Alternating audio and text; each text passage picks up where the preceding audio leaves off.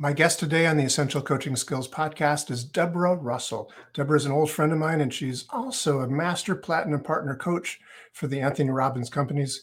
And I am so excited to have her here. She's a fascinating person. She's got a bullshit meter that's off the charts.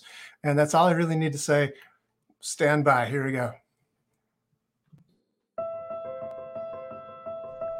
You are listening to the Essential Coaching Skills podcast, a show devoted to uncovering the systems and the secrets that set the best apart, where you learn how to take your coaching clients to the next level, while you grow the coaching practice of your dreams. So sit back and relax, or sit up and get excited. Either way, you might want to pay attention. This could be important.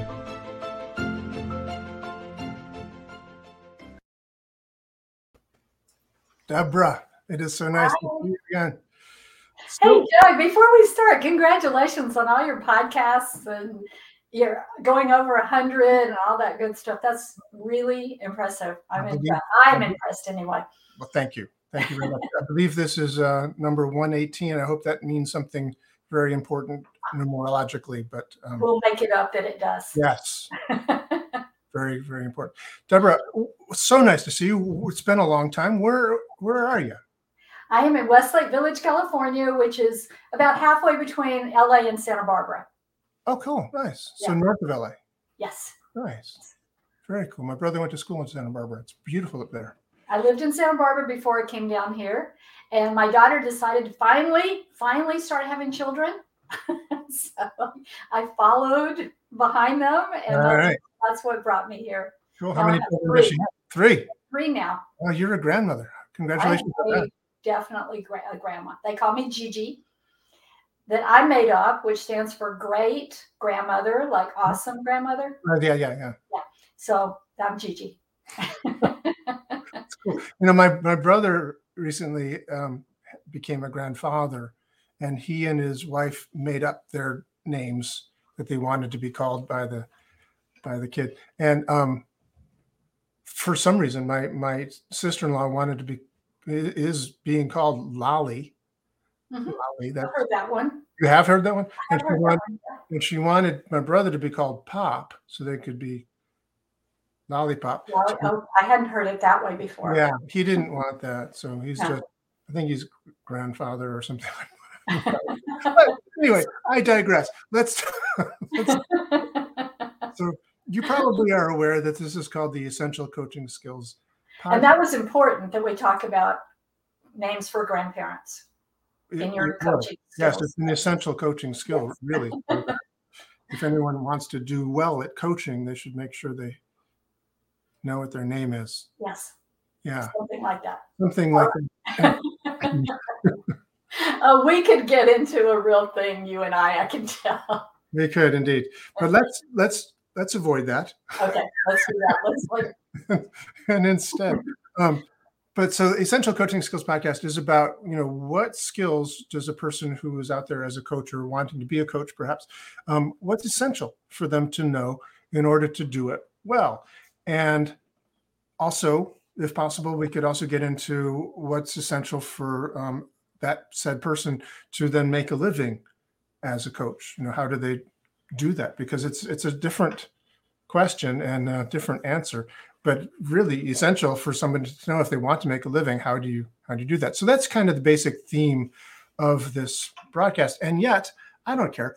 I haven't seen you in such a long time, and people want to know. I think they want to know your story because it's a fascinating story. You are now a master platinum partner coach for Anthony Robbins coaching, which is probably as good as it gets, right? In that field for Anthony Robbins coaching, is that?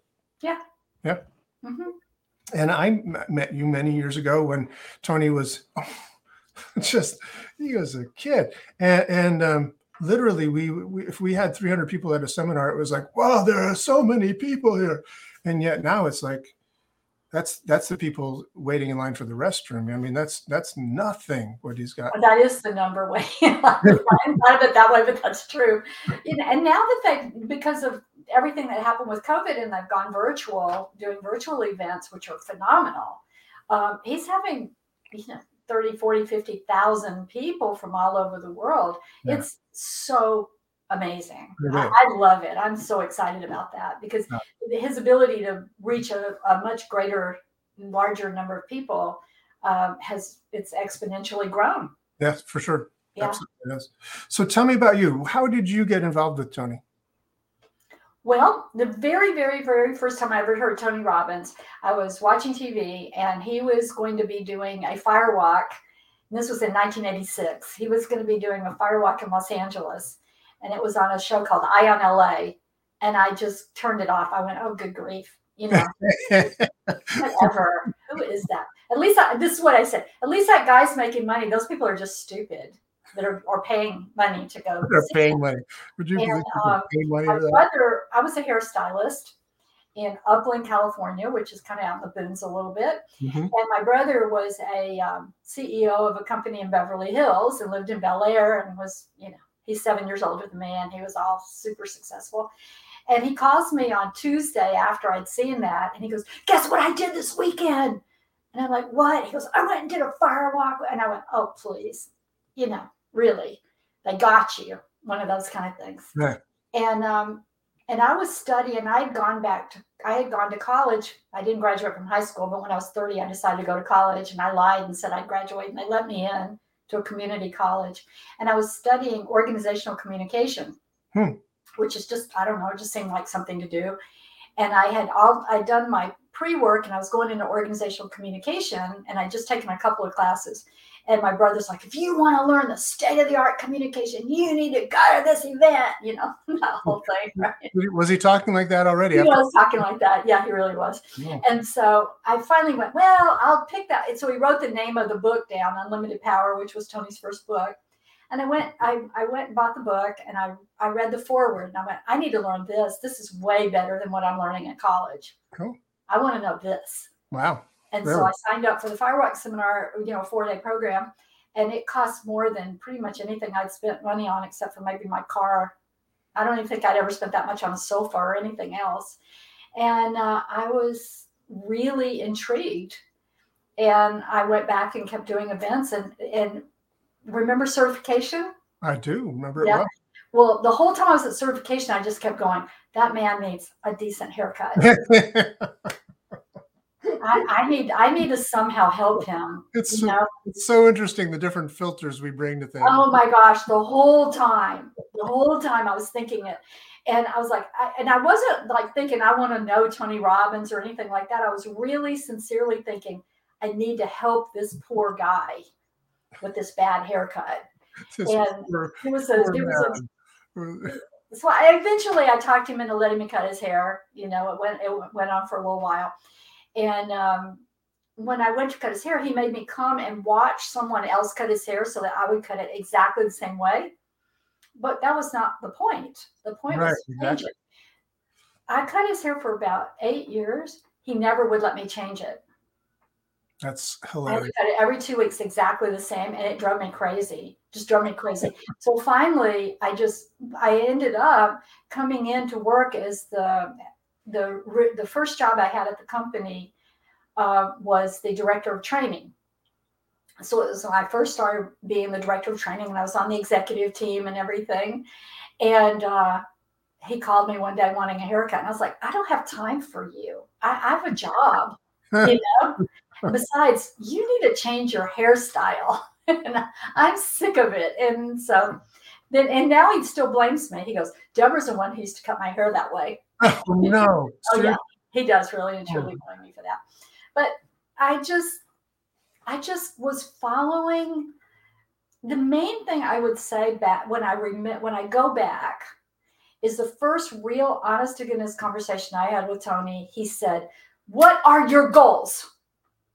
And I said, oh, you do not want to hear my answer. And he goes, yes, I do. I definitely want to hear your answer. And I said, I don't really have goals. I said, I set little short-term things in front of me to move me forward. I said, but mostly what I do is anytime I'm at a fork in the road or a juncture, I just let myself be guided to what's right for me. And he said, me too. And I said in my head, bullshit, because he was Mr. Goals. And but that's really what I did back then. And then the last thing I said to him after that is I said, one of my main reasons for not having goals is that I feel like I'm going to be doing something bigger or different than what I know now. And I feel like any goals I would set would limit me because I just have this sense that there's something happening and something that's supposed to happen. And my mind and how I look at things is too small. So I just leave it open. Wow, that's really interesting. And I realized that was really what was my secret sauce back then, because I didn't know more than that. I didn't, so, and I'm kind of I'm going to be 70 in January. No way. I'm coming back full circle to really living more that way than the place in the middle where I got real focused in on, me taking charge. Yeah. Let me ask you a question. You are a master platinum partner coach for Tony Robbins' organization. Mm-hmm. What do you ask people about goals? I mean, do you have people set goals? I mean, we do. You know what I try to do as a coach is see where people are and take them from where they are forward. Okay. So some people are in total victim mode and just getting them, to realize they do have some control. They do have some ability to direct their life and their focus and get somewhere. Just starting there. And then other people I have that are very goal driven and that serves them right now. That's where they are. And if I'm trying to take them out of that, that just doesn't work, right? So I stay with that. And then I have other clients that have accomplished so much already, and they kind of get to a point like, well, what else? What else? And I'm finding that taking them more into the more, I don't know, higher consciousness, spiritual realm is opening things up for them and getting them re-engaged in a whole new way. So it depends on where someone is. So I think one of the essential things is to be present with where someone is and what they're open to, how do I help support them in moving forward? But I'm not trying to take them from here to there just because I know that stuff. It'd be like, I'm not trying to take somebody in 5th grade into PhD stuff. Right. Got it. So that's very interesting. And I think it brings us to that symbol that's behind you on the wall there. Could you describe what that is and how that? Well, I was thinking of for my own coaching, because I do my own coaching and workshops as well outside of Robbins. And I was thinking, I heard a word that I really like called upgrowth. Okay. And I don't know. And it's an actual word in the dictionary, which I thought it was a made up word, but it's an actual word. No, it's an actual word. I knew that word. Yeah. And I like that word, the forward motion, the upgrowth. And so I was just messing around, and that was a symbol I came up with to represent that. Cool. So I know you don't operate out of the goal system, but is that the direction that you're moving into to sort of that more spiritual bent? For me personally, yes, I am. Okay. And for some clients, yes, I am, who are people who kind of, that's more appealing to them, or that's what they're feeling like they want something different than what they've been doing. And Tony is very, very spiritual as well. It's just that when he's working with a lot of people, he's going for mostly know what you want, make your plan, go after it. But he has a very strong spiritual bent as well. And I know that for himself, he's definitely exploring and doing a lot of things in that area. And I saw Oprah interviewed about 3 years ago, and the person said, "So Oprah, what are your goals?" And she goes, "I don't have any goals." And he goes, "Oh, come on, you're Oprah. Of course you have goals." Because Oprah's been teaching goals forever as well, right? Yeah. And she said, "I'm practicing leaning into the dream life has for me." And I think it is just a place beyond these like, goals. And at the same time, I don't want to minimize the value and importance of those, because had I not started to set some goals, I'm not sure, I don't know. It's a blend, it's a mix. I think being open, setting goals, as long as you're not so attached to them that you miss other important information or guidance. Right. Do you remember, were you there when Kathy Buckley did her performances at certification? Oh, yeah. I mean, actually, I know someone who's working on a movie for her, to create her life into a movie. Oh, that's brilliant. Yeah. Yeah, I love Kathy. She was, just for the people that don't know who she is, for our listeners at home, she's a comedian and who's deaf. And she is in this amazing story. And Tony Robbins often brought comedians into the certification courses because they were very intense things. They were like 15 days. And if you've ever been to a Robbins event, it's like morning. It's not an 8-hour day. No, it is. It's an 8-hour morning, and then you have lunch. And then there's an 8-hour afternoon, yeah. And then there's 8-hour evening. It's like, it's just really crazy. So it's an intense time. And so it'd be 14, 15 days of NLP, or soon to be NAC and then other things. But nevertheless, at the time, he would break it up halfway through or so, 10 days in, he'd bring a comedian in and we just have a party night kind of thing. And very often they're amazing comedians. I mean, I think he had Richard Jenny at one of them. He had, I think one of the first ones, I don't think I was there. I wasn't there. It was Roseanne Barr was the first one he had. Oh, wow. I was amazing. No, that was before our time. But yeah, Kathy Buckley was one of the comedians that came. And then people started asking her questions. She did a little open mic thing.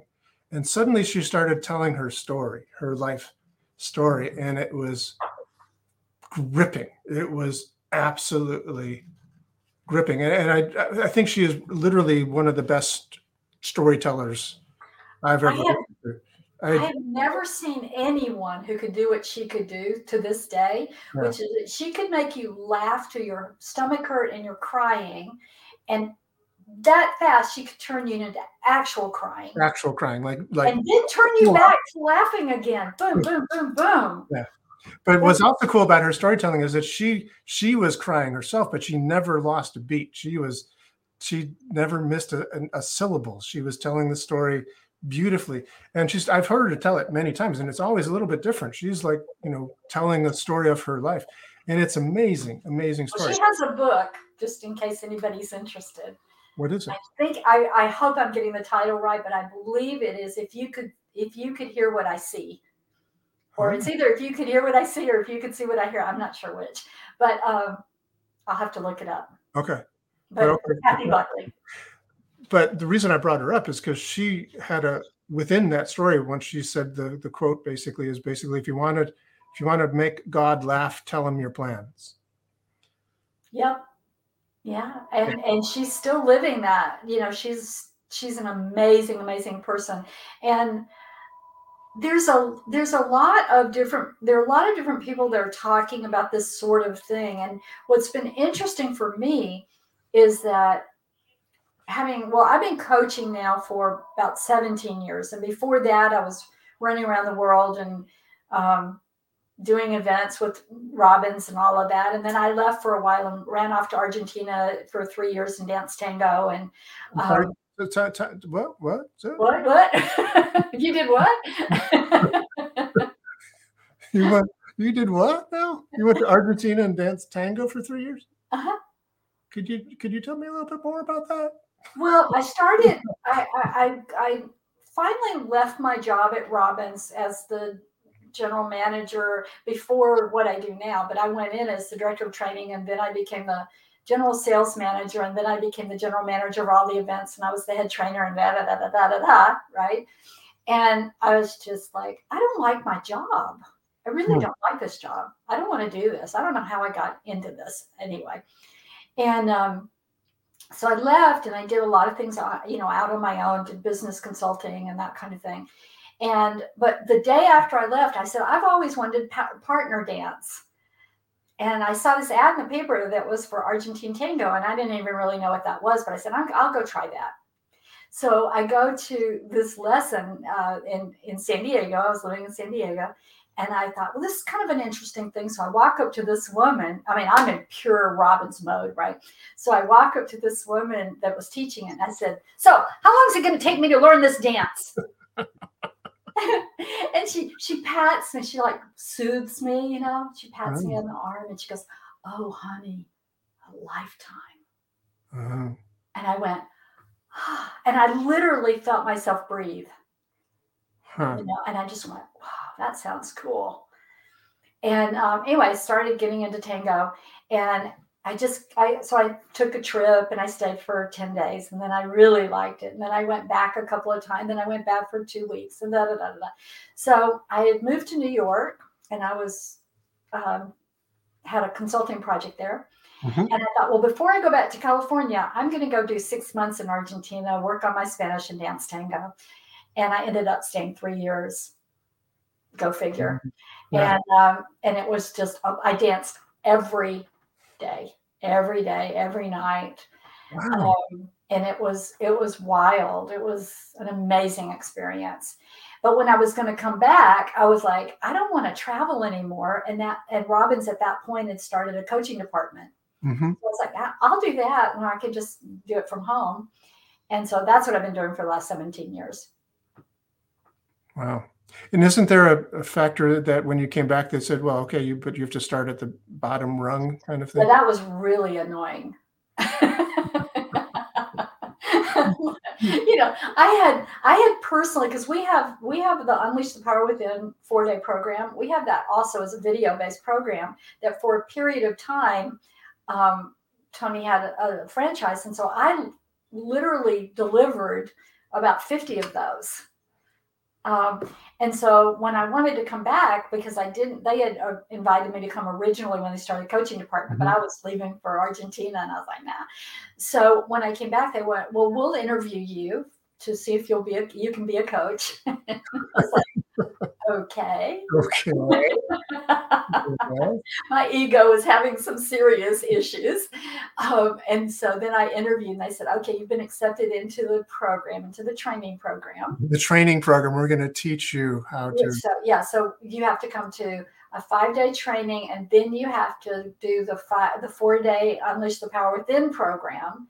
And then we'll decide whether or not we can accept you into coaching. And I was like, I mean, seriously, I had a really hard time with that. Yeah. Because it was a new team and they had started it, they had built up the coaching department. But I think it was great that I did that, because the truth is that I really had stepped out of it. And it was a really good, bringing me back in and re-engaging me and getting me out of my head and my ego and all of that crap that I was doing. So I fully engaged. I stayed open. I did the event like it was the first time I'd ever done it. I got so much out of it. Good for you. It was beautiful. I'm really glad they did it. That's really great. And it reminds me of so many stories. One of that just popped into my brain is Jack Nicklaus would always go back every year. I don't know if you know who he is. I think you probably do. He's the greatest golfer ever. He has won more Masters than anybody, even more than Tiger. Though Tiger may not be finished yet, but nevertheless, so far he's won them more than anybody. He would go back to his teenage coach, when he was a teenager. Not that his coach was a teenager, but when he would go back to the guy that taught him how to play golf every year. Go back to Ohio and say, Jack, his teacher's name was also Jack. Jack, teach me how to play. I don't know how to play golf. Teach me how to play golf. There's a book called Mastery by George Leonard. Yeah. Sure. And he talks about the beginner mind. Exactly. And he gives that example of this person who had a 5th degree black belt or whatever in his discipline. And he came to this program with a beginner's mind, and all the other because they all were masters at whatever they did. And the rest of them were like showing how good they were and what they could do.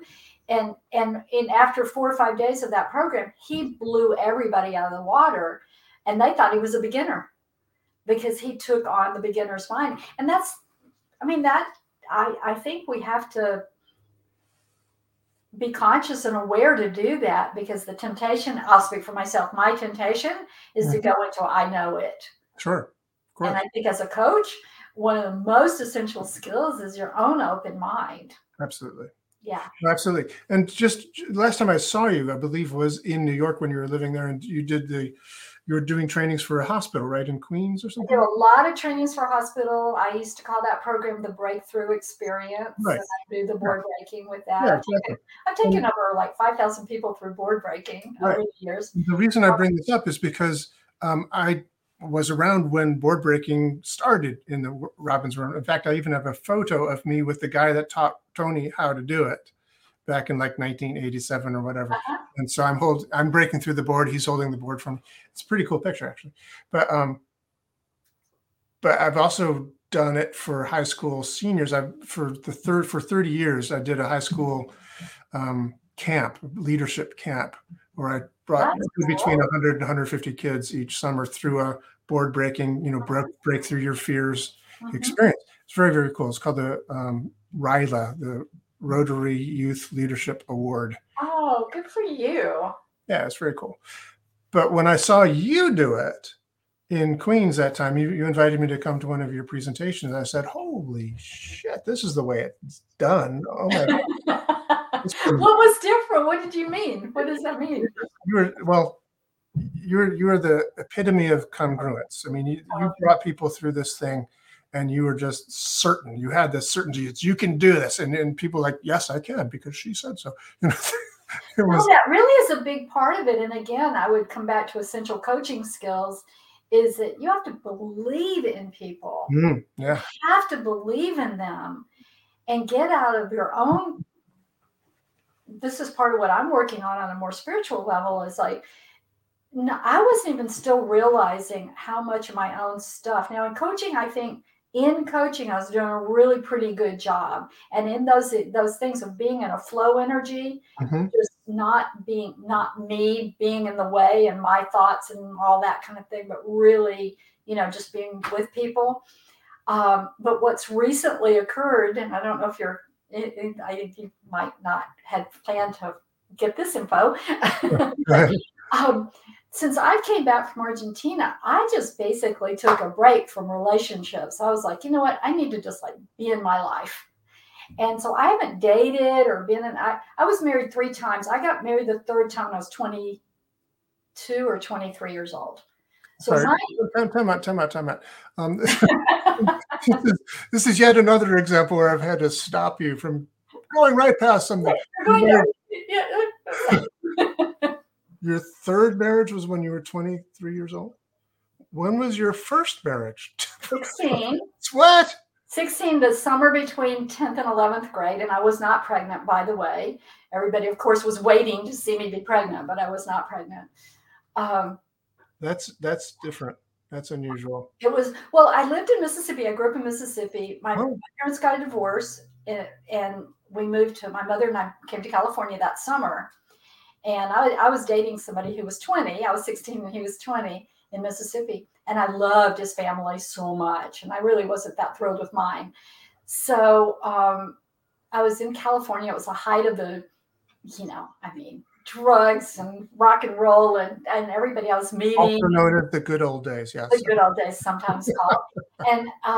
And my boyfriend's little brother had muscular dystrophy, and he died. He was 14. And so when I found that out, I was like, I'm going back for the funeral. And my mother and everybody said no. And I said, either get me a plane ticket or I'm going to hitchhike. And they knew my personality. So they went, she means that. So better get her the ticket. And I got back there and I was just with my family. And I was like, I don't want to leave. I don't want to go back to California. So I told my boyfriend we were getting married. And so I did. Cool. And then so you entered junior year as a married junior year I was married. Wow. Yeah. You continued through high school as a married. I didn't finish. In the summer I had one class that I could have taken in summer to graduate, and I was like, yeah. And yeah. And by that point I was pregnant, because we'd been married for a little over a year at that point. I just gotten pregnant. and he was in the service. He was in the Army because that was during Vietnam and all that. Okay. And he was stationed, and I wanted to go where he was, and I didn't want to, be bothered with school. So, What? I didn't do it. And then we were together for 2 years, and then, it was a typical teenage romance, but we just happened to be married. Right. And when we broke up, I went back out to California. And I met the oh my gosh, like the total opposite type of person, California writer, da da da. Turned out he was a clinically diagnosed pathological liar, which I didn't find that out until after we were married and I was pregnant again. So now I'm on my second marriage, and that was a hard one. That was the first time I ever understood how people could stay in an abusive relationship, because I just couldn't understand how anybody could ever do that. So my empathy for that grew. It's my empathy for that has helped me help people. Yeah. And then I finally got up enough, whatever, just courage to break that off. And there was somebody I'd known since I was a kid, and he was in California, and I thought, well, I'm 19. I think at the time I was 20, 21. And I was like, nobody will ever love me again. I'm damaged goods. Yes. Well, yeah, clearly. I'm damaged goods. I have been married twice, have 2 kids. Nobody's good. And he knew me through all of that. And I thought that was a really safe bet, So I married him at 22 or 20. I don't know. I think I was 22. Might have been 21. Gosh, only knows. And I was with him for 10 years. And then I sat there one day and I went, I have just jumped out of the frying pan and into the fire my whole life. And I started really thinking about, what do I actually want? Yeah. What's important to me? And I went to a therapist because I was trying to decide to get the third divorce. And it was just, that was just such a big, because I wasn't angry. I wasn't anything. I just wanted to think about what I wanted. And I went to a therapist for a year with one outcome, which was to make a decision. And at the end of the year, she said, yeah, you're just going to have to make a decision. I don't know what else to tell you. So I was on my way home. Have you ever heard Tony talk about the rocking chair test? Mm-hmm. Well, he got that from me. Oh, no way. Seriously. Yeah, that's where it came from. Tell that story real quick as a little adjunct. Well, so I came home and I thought, I need a different perspective. I still need to make a decision. And there was a rocking chair sitting in my living room for when the kids were little, and they were older now. They were in their 10 and 12 or 13, whatever. And so I sat in the rocking chair and I literally started at my toes and I worked myself all the way up my body, and I pretended or did an improv exercise or whatever you want to call it, that I was 95 and I was going to die in 30 minutes. And it was totally okay. It was just time. Mm-hmm. So it didn't freak me out or anything. And so I got myself really old and I was rocking, and I asked myself the question, what do I want to be feeling? Not what do I want people to write on my gravestone and all that stuff, right? What do I want to be feeling in these moments right before I go, right before I die? And the first thing that popped in my head is, I want to feel the way I feel at the end of my favorite ride at Disneyland, which back then they called those e-ticket rides. Mm-hmm. Because you got tickets, and they were the best rides in the park. And there were 5 of them. And I got so excited. Could I actually ever feel that way? And it popped me out of my thing I'd done. So I went back and did it again. And I asked the same question. And what popped in my head the second time was, I know what I don't want to be feeling. I don't want to be regretting.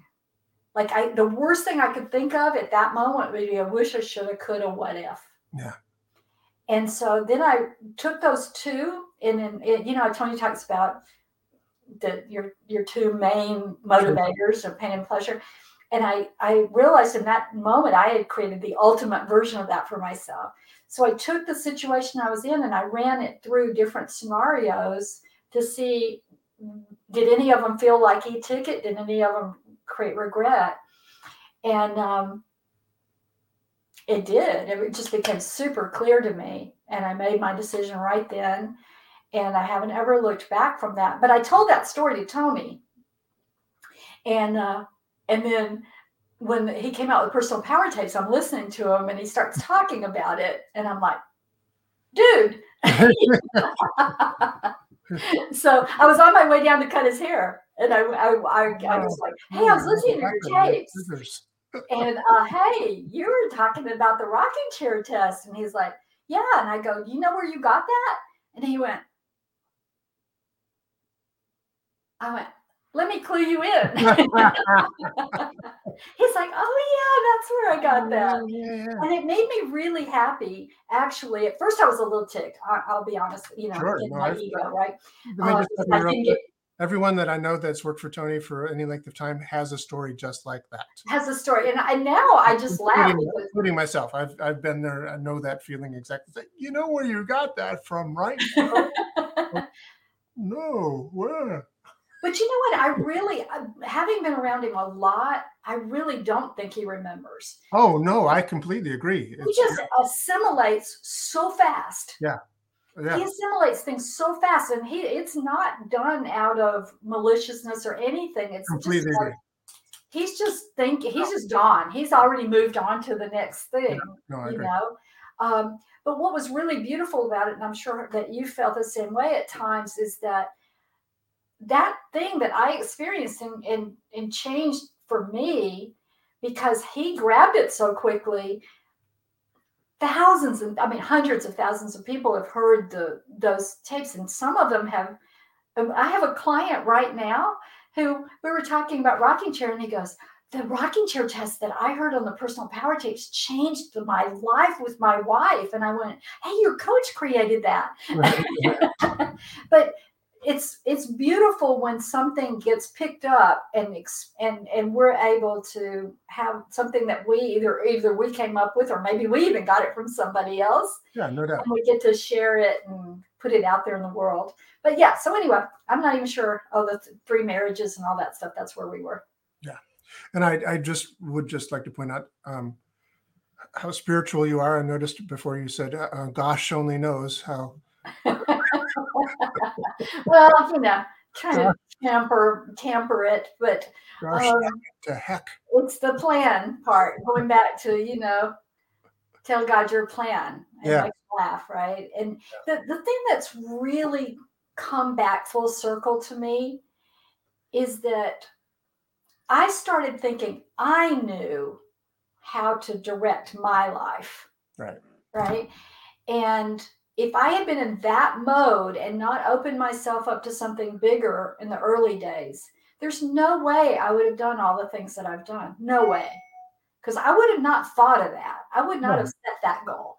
I do, though, think that sometimes if you do set these goals in front of you just to keep you moving forward, and you stay really open, not like grabby and attached to those goals, but open, as you're moving along, you see things that you didn't see before. Mm-hmm.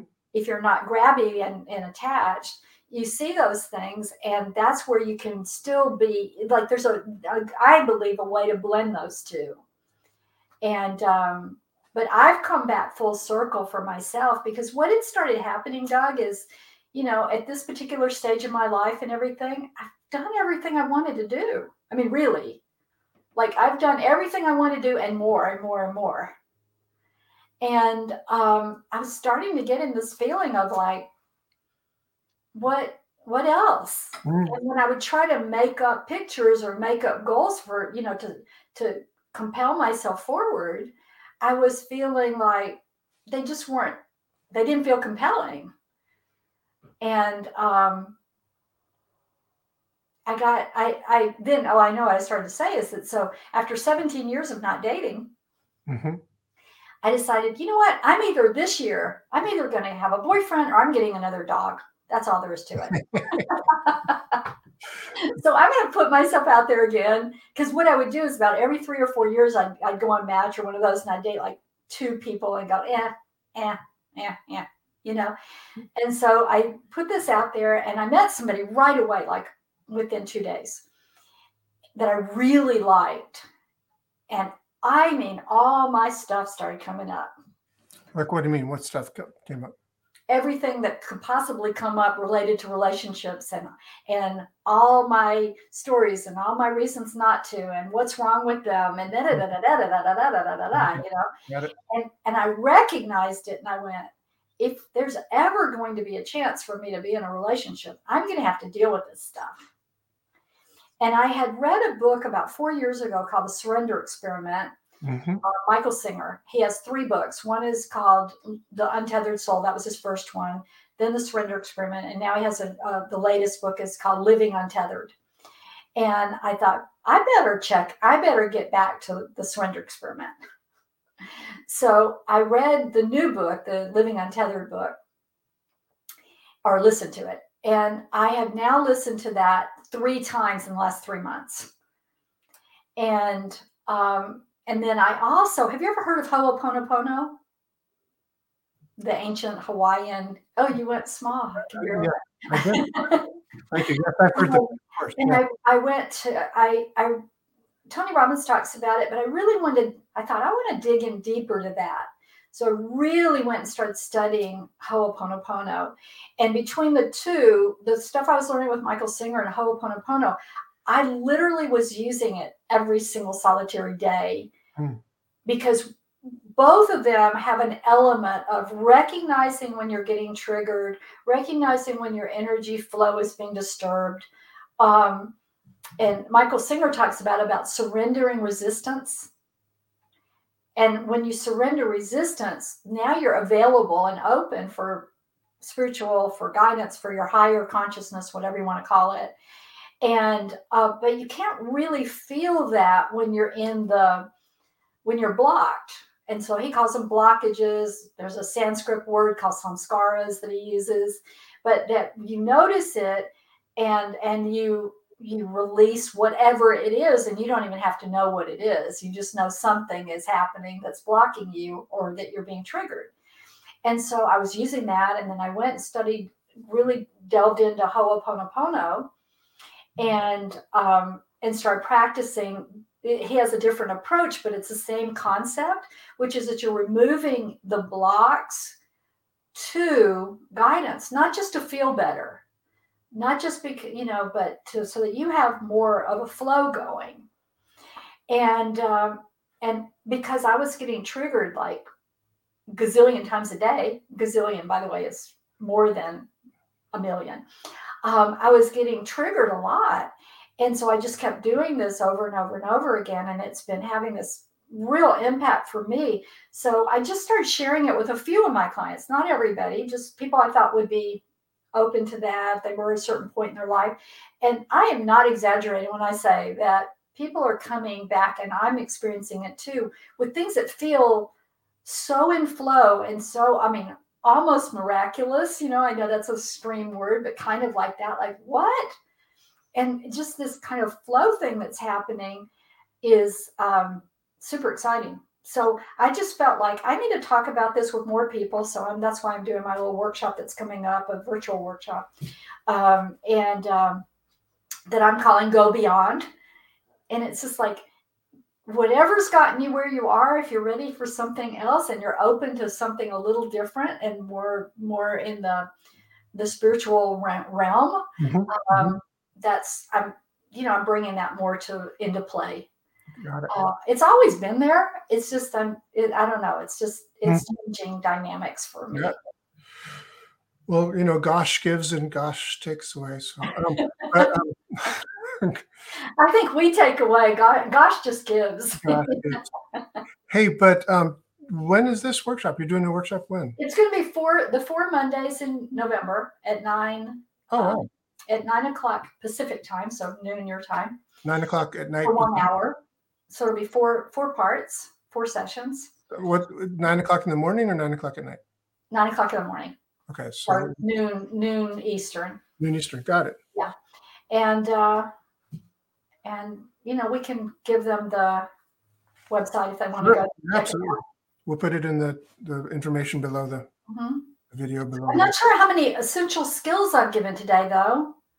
Well, I think one of the main essential skills that you've excuse me, at least mentioned and alluded to, if not, said, do this, is that idea of not having an agenda, stepping into what I think Robert Dilts and Stephen Gilligan refer to as the coach state, where you're just kind of open, that beginner's mind. You do that in coaching. When you go into a coaching session with somebody, you don't have an agenda for them. You don't say, okay, I'm going to put them through my coaching program and move them out through this other end to become another little, graduate of the program. That you're open to what you're hearing, what you're getting from them. And so you're in that no mind state, that, the beginner's mind state, is just taking it in, and then finding and being ability to have that flow to go to help them get what they need in order to get to where they want to go. I think it's also really essential. One of the essential skills you alluded to and mentioned is that the idea of having a positive goal to aim towards, and also know why you don't want something at the same time. Very often in NLP, people come in and say, "Oh, I don't want to be depressed anymore." And you go, well, "Okay, well, what do you want?" I said, "I told you, I don't want to be depressed anymore." I said, "Well, that's what you don't want, but what do you want?" It's just, I think it's important to have both. I don't want to say it's not important to know what you don't want. It is important to know what you don't want. It can inform what you do want. Yeah. Right? It's both of those things are, I think, really important in anything. Yeah. So, well, and just on that, coming back to the thing with from a coaching standpoint, I've also been really utilizing what I'm learning to release these, these blocks and triggers I've been getting with this context relationship. But I've been using it before I talk to clients, and I started with just using it before I talked to a client I was kind of struggling internally with. Mm-hmm. And the first time I did it, I have a client that I've coached for a really long time, and I really wanted to support that person, and I was always trying with her, and I started doing some of this work, and I just felt, just shut up. I mean, it didn't even come as a telling me. It just it's what I just did. I don't know any other way to say it, because I was out of my own way. And I just didn't say anything for really 25 minutes. I didn't say anything. And after 25 minutes, she didn't even notice I wasn't saying anything. Which maybe the clues to how often. and then it was just like, wow, I need to do something about this. Will you help me? Nice. And I went, wow. So I didn't realize how I thought I came to coaching with an open mind a lot. I thought, and I feel flow a lot when I'm coaching. Mm-hmm. But I realized that there were some people that wasn't the case with. And now I'm not just doing that with a client that I feel like I'm feeling challenged with. Now I'm doing that with every client before, I'm preparing myself.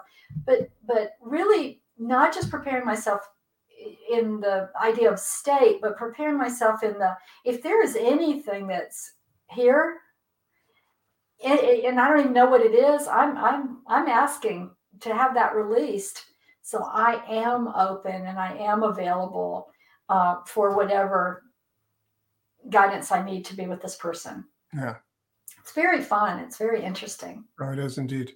Yeah, and I think it's true that people, I've studied with a variety of different people over the years. Dave Dobson used to refer to, the higher power thing is basically, that's your other than conscious mind. It's not some outside force or whatever. It's you. It's your other than conscious mind. But we still have to get our conscious minds out of the way and stop, putting on the goals from the outside or whatever it might be, being that we think should be the right thing or should be right, whatever.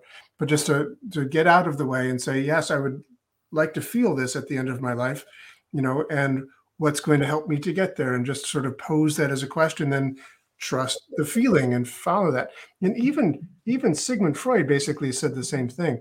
I have a greeting card that I actually located recently.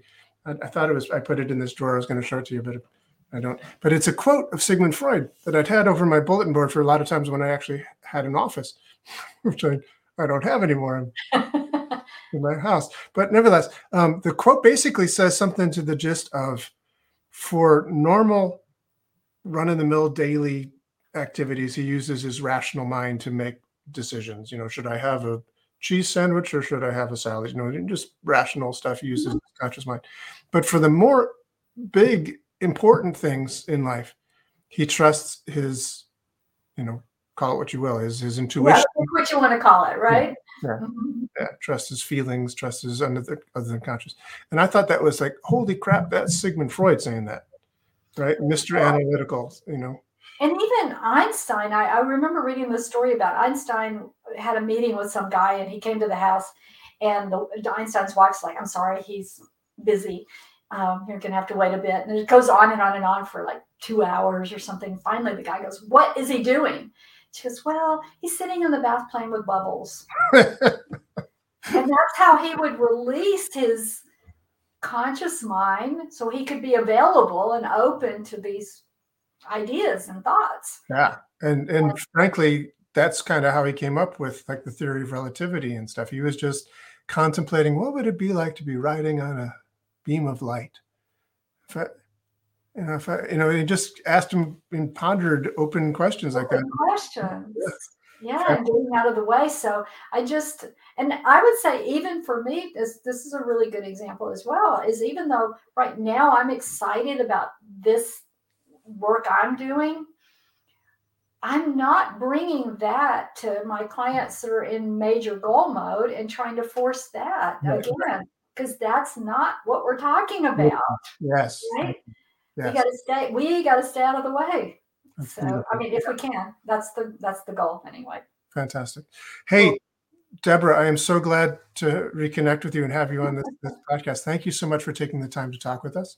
You're welcome. We'll definitely put in the chats, the information for the course description of it below, how to get in touch with you for your training. If people want to get in touch with you just in general, is there a way for them to do that? Do you have the easiest thing is my website. It's just DebraRussell.com is my website. What did you think of that? And you can send me a message that way or anything like that. My email is Debra@DebraRussell.com. So you're always welcome to email me. Simple enough. Yeah. Beautiful. And we did a pretty good job of not just going off and being crazy people. Although I am a crazy person and I do have I was tempted a few times to pursue some of those. It would have been so easy, wouldn't it have done? I gave you plenty of material for that. Thank you very much. We'll have you back and we can do that again. Okay. All right. And I just want to, I'd encourage everyone who's out there coaching it's such a beautiful thing to be able to make that our living, make that what we do in life. Yeah. I think we're very lucky to be able to have that be how we make our living. It's true. So true. Thank you. All right, good. See you. Bye, everybody. This has been the Essential Coaching Skills Podcast. Thank you for being here. It's a pleasure seeing you again. Hope to see you again real soon. Come back next week when we have another gripping and exciting episode of the Essential Coaching Skills Podcast. And if you want to, you can find out more about us, each and every one of us, at essentialcoachingskills.com. Thanks.